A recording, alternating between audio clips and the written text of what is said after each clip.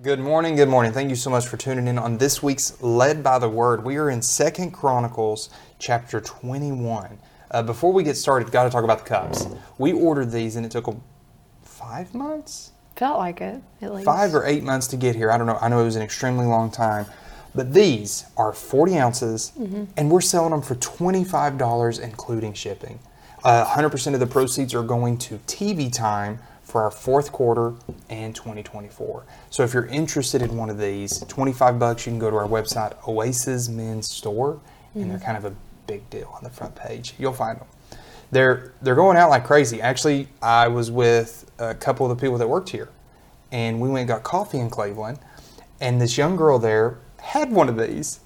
And I was like, how in the world did that happen? That's really cool, you know. Right? It was like seeing it in the wild. Seeing it in the wild. I didn't recognize her from nothing. So total stranger with an Anthony Wynn Ministries mug. Love it. And if you're like a Stanley Cup girly, these are definitely comparable. I have one and I reach for this one more. And something that kind of aggravated me is that this one comes with like all the cute little attachments. There's like a straw cap.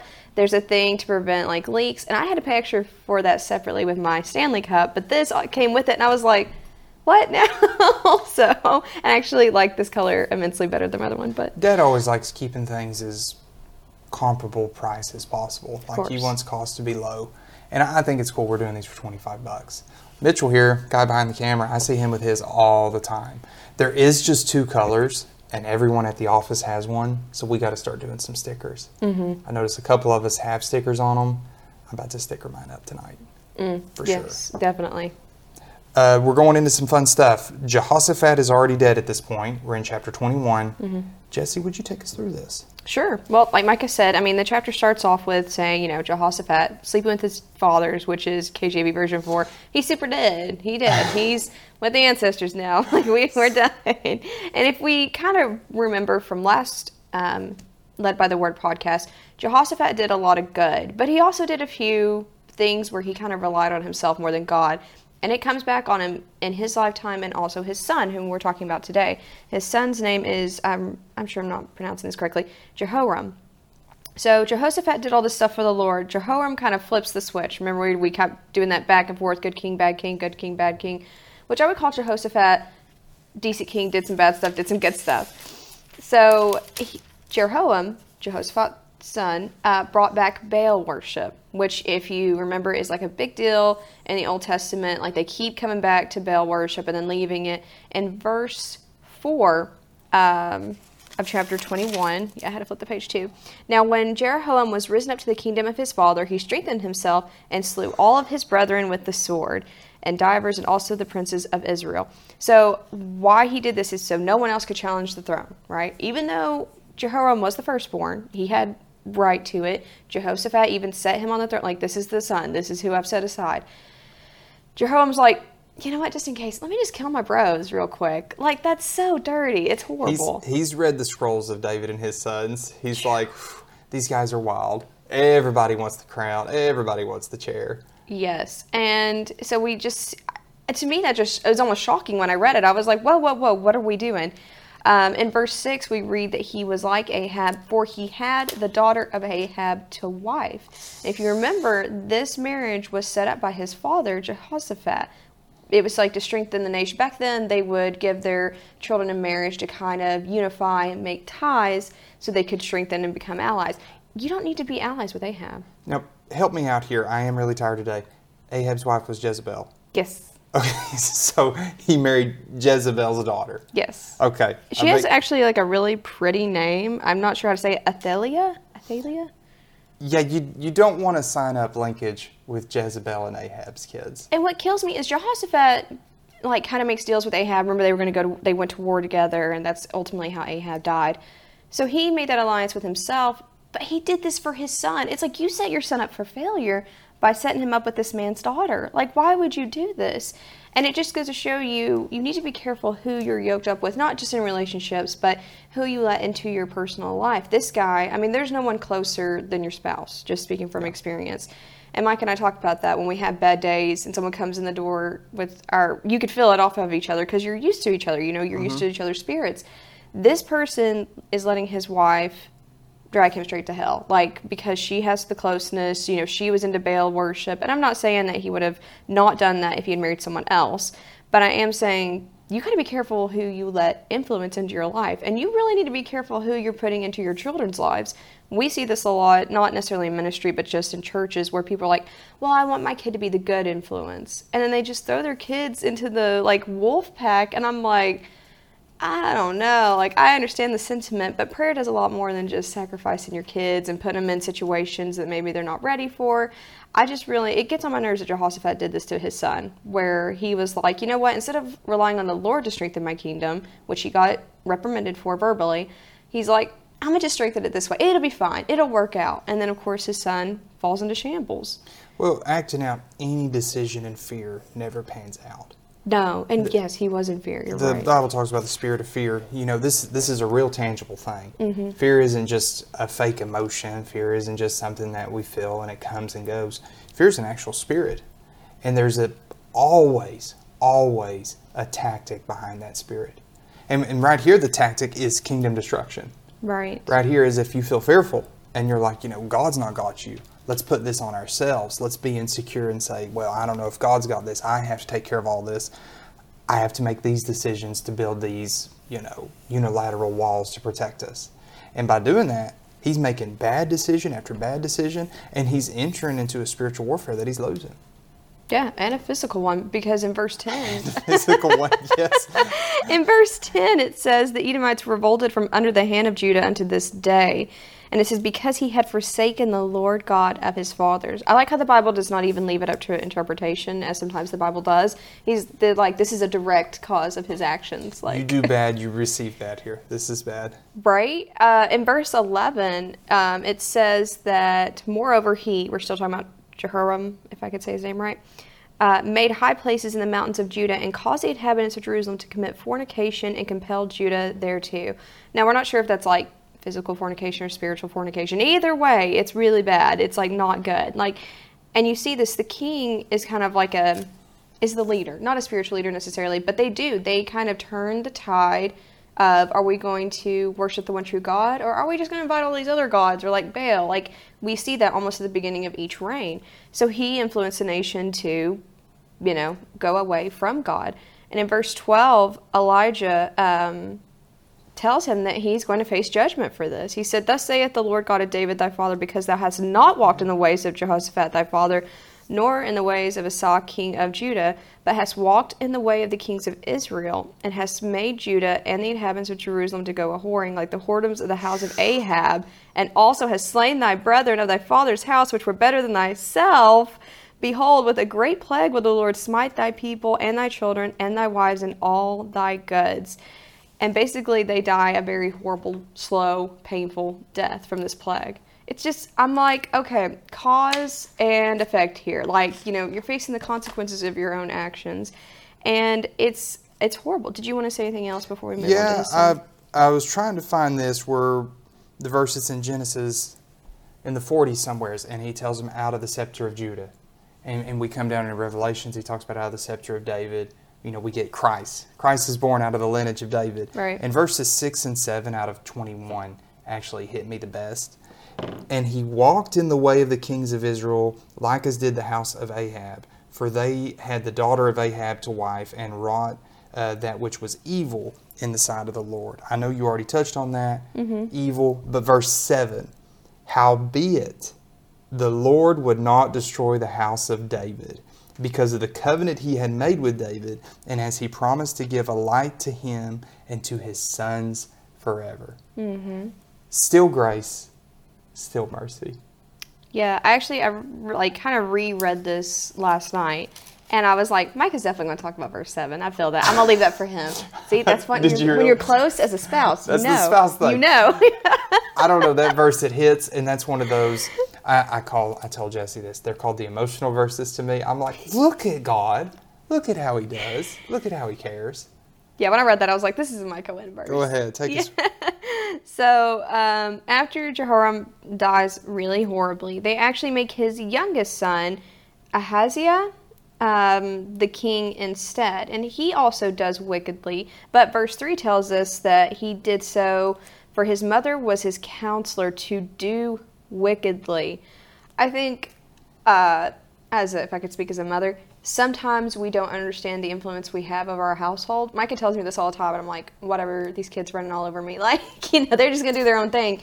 But they're not. I'm in my mind, I'm like, what kind of mother would influence a son to do something wickedly? Well, one, a mother that's not following the Lord, obviously. And two, I think it goes back to your fear spirit. She was so in need of control. And a control spirit also comes from a fear spirit because you're worried about what's going to happen here. I got to take control of this and of that and of this. Mm-hmm. It follows right after it. That fear comes, control comes instantly next of how you can manipulate or grab something. Yeah, and again, we see that there was some slaughter of anyone that might inherit the throne. Like, rightfully, she had him, like, completely murdered. And then we move down to, I don't know how to say this name. I'm so sorry. Jehoiada? He kind of led a revolution against Athaliah. Remember the pretty name? The wife, Ahab's daughter, right? So they recognized Joash as king. So they dragged the mother out of the temple and killed her. If you read this, it's like some sort of creepy drama. Like, I'm like, is this real life? Like, so basically, they recognized Joash as king. Excuse me. And she hears everyone being so excited in what I think is the temple or somewhere, they're meeting. And she goes in there and is like, what's going on here? Sees them recognizing this man, young man, as king. And she starts screaming, treason, treason. And so they're like, we'll kill her, but not here. This is holy ground. Drag her out. I'm like, what is going on? Like, it's so interesting and crazy. I would like to visually seen that play out, to be honest. Oh my goodness. Like, I couldn't imagine. And how much hate did this woman have to be like, see this little boy, he was a little boy, being like anointed as king basically, and be like, this whole country's against me. It's like, you need help. You need deep help, woman. Mm-hmm.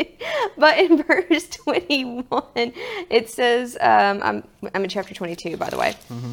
It says, I'm in chapter 23. And the people of the land rejoiced, and the city was quiet after they had slain Athaliah with the sword. So that was Jehoram's wife. And it's just like, when the evil is purged from the land, the people rejoice. There's like a spirit of liberty. There's like, yes, we're going back. We're doing the right thing. I couldn't imagine the hate in her heart. That really sticks with me. If I can move to 24. Let's go to 24. Okay. It gets better now. Yeah, it does get a little better. It gets better now. So Joash was a little boy. He was 7 years old when they were like, this is the rightful king. Right? Okay. And verse 2 of chapter 24 says, and Joash did that which was right in the sight of the Lord all the days of Jehoiada the priest. And if you remember, he was the guy that kind of started the revolution and all this stuff. So verse 4, and it came to pass after this that Joash was minded to repair the house of the Lord. Did you want to speak on that? I just think we do this a lot in Sunday school, and I always tell them, and I'm not even citing this verse, but it doesn't matter how young you are, you can be the repairer of the house of the Lord in your family. Because if you go back far enough, you're going to find gospel somewhere. Oh, yeah. Because you may say, well, my dad wasn't a Christian. You may go back and say, my grandmother wasn't a Christian. If we go back far enough, we'll find Christianity somewhere in your life. You can be the one that says, I want to repair my family. And I think that's a beautiful thing. You'd be like, it stops with me, and Christianity is rebirthed right here with me. That definitely resonates with me, because I always thought that I came from what I affectionately call a long line of heathens. Because, like, Micah's family obviously has been in ministry for generations, and my family is obviously not. And so I always kind of thought that. And then my grandmother was talking about, I think it was her grandfather, was like a super well-known minister in the area and well-loved. And I was like, what? Like us? And sure enough, and then, my grandfather's parents started the first non-Catholic church in their area, and I'm like, this is insane. Like, we never talk about this. Like, this is really cool. So yeah, her can we say it? Yeah, it's okay. Her great grandfather built the first non-denominational church in Peru. At least in that area. Which is super, super amazing. Right. And as you guys know, Mexico and South America, extreme Catholicism. Yeah, it was kind of really bold of them. I'm always like, wow, I bet that was scary. Such a great accent. I mean, anyway, I'm a tangent, but isn't that awesome? All right. And I love that Joash, I love the way it is worded. He was minded to repair the house of the Lord. So he had to get this in his mind. It was a whole mindset, a whole thing of, we're going to repair the house of the Lord. And of course, that can be translated to the spiritual in our lives where, maybe you've been run down. You feel like, I don't have that unction to praise the Lord as much as I did, or I'm not going to church as faithfully as I once was, or I'm not reading my Bible like I really should be. Amen. You can take a minute and let the Lord repair you, the temple of the Lord, back to even better. It says Job was established twice as much as he had lost. You don't have to live in the good old days. I was doing this for the Lord and this. Forget the good old days. The better days are ahead of you. If you just surrender, let him build you up. I don't know. I'm feeling really encouraged, which is sad because Joash does not have a great end. In verse 15 of chapter 24, the priest dies, and Joash starts listening to the princes of Judah. And they begin to kind of like poison his brain. Verse 17, chapter 24, it says, Now after the death of Jehoiada came the princes of Judah and made obstinance to the king. Then the king hearkened unto them, and they left the house of the Lord God of their fathers and served groves and idols, and wrath came upon Judah and Jerusalem for their trespass. And I'm like, it's like his spiritual leader died, and he was like, yeah, I'm going to go to false gods. And it's like, what? Why? I wanted you to be a good guy, Joash. What are you doing? You're just going against all of this. So the priest's son, Zechariah, tried to speak the truth and was like, listen, you can't be doing this. You've got to return. Remember how it was. And so for him speaking the truth, they stoned him. They killed him. And Joash does end up regretting it because he remembers the kindness of his father. But I'm like, you fell so far. Like so quickly. You ended up killing your spiritual leader's son. Like how? I want to be like, how dare you? Like it makes me so mad. But then anyway, his own servants end up killing him, and then we start in chapter 25 and with Amaziah, and he did which was right in the Lord according to verse 2, but not with a perfect heart. Also, I had to say this, chapter 25, the first verse, and he was 20 and 5. I didn't even notice that. I don't know. I thought that was great. That's nothing to do. I was like, oh, look, 25, and that's like the first 4 words. Yeah, it is. I thought that was great when reading. And I think that's really Micah's dad, and Micah himself has always talked about, what are your intentions in your heart? And they're like, that's more important than anything else. And it used to really get on my nerves because the heart is deceitful, right? Verse 2 is awful. That's what the Bible says, right? But I'm like, it's hard to get your heart right. It's painful. It's tough. You can do all your actions correctly, but if your heart's not right. That's why I look at David, what he did was greatly successful. Mm-hmm. The beginning of the gathering for the temple, that alone is one of the biggest successes of all time. If you want to talk about spiritually or physically, like that's just cool. But it talks about David, his key wasn't leadership, he was a warrior. He had a humble and a contrite spirit. And if you read it, verse 2, and he did, this isn't David, guys, this is Amaziah, however you say, is that right? I think so. Well, we'll say Amaziah, I have no clue. And he did that was right in the sight of the Lord. That sounds great. Mm-hmm. It's like, good for him. But there's a comma, but not with a perfect heart. Mm. So you can do the right things, but be prideful and cocky and be doing no good. Right. And I mean, even the New Testament talks about that. If you don't have love, you have nothing. I think in the KJV it says charity, but yeah. if you do all this and amazing things, but without love, which is at the center of who Christ is and, who we're supposed to emulate. But it's hard because sometimes your heart, it's not like it's on your face necessarily all the time. So sometimes it can be hard to sit down and be like, Lord, search me, create in me a clean heart, because it's really hard to be self-objective and see your own actions. That's why we are given our spouses, we're given spiritual leaders, we're given people in our lives that can be like, hey, I love you. Check your heart. What's going on here? In so many nice words. And you need to thank God when you have those opportunities and not be upset, which I'm still working on, where it's like, oof, I need to work on this and surrender this will to yours so I can become more Christ-like. Self-evaluation shows me time and time again I got plenty to attack and work on. I feel that for myself. I don't know. 25 is my chapter of these. I enjoy 25. Yeah? Go ahead. I actually am like, I don't know. Oh, we're coming to... Okay, well, 25, actually, I have it rolled over for next week. Oh, okay. So next week, please tune in with us. We're going to be talking about Uzziah and all sorts of fun stuff in the land of Judah. I cannot wait. Also, I've been following a lot of what's going on with Israel right now, and it's amazing that they're still using some of the same names. They were talking about a city, and I was like, wait a second.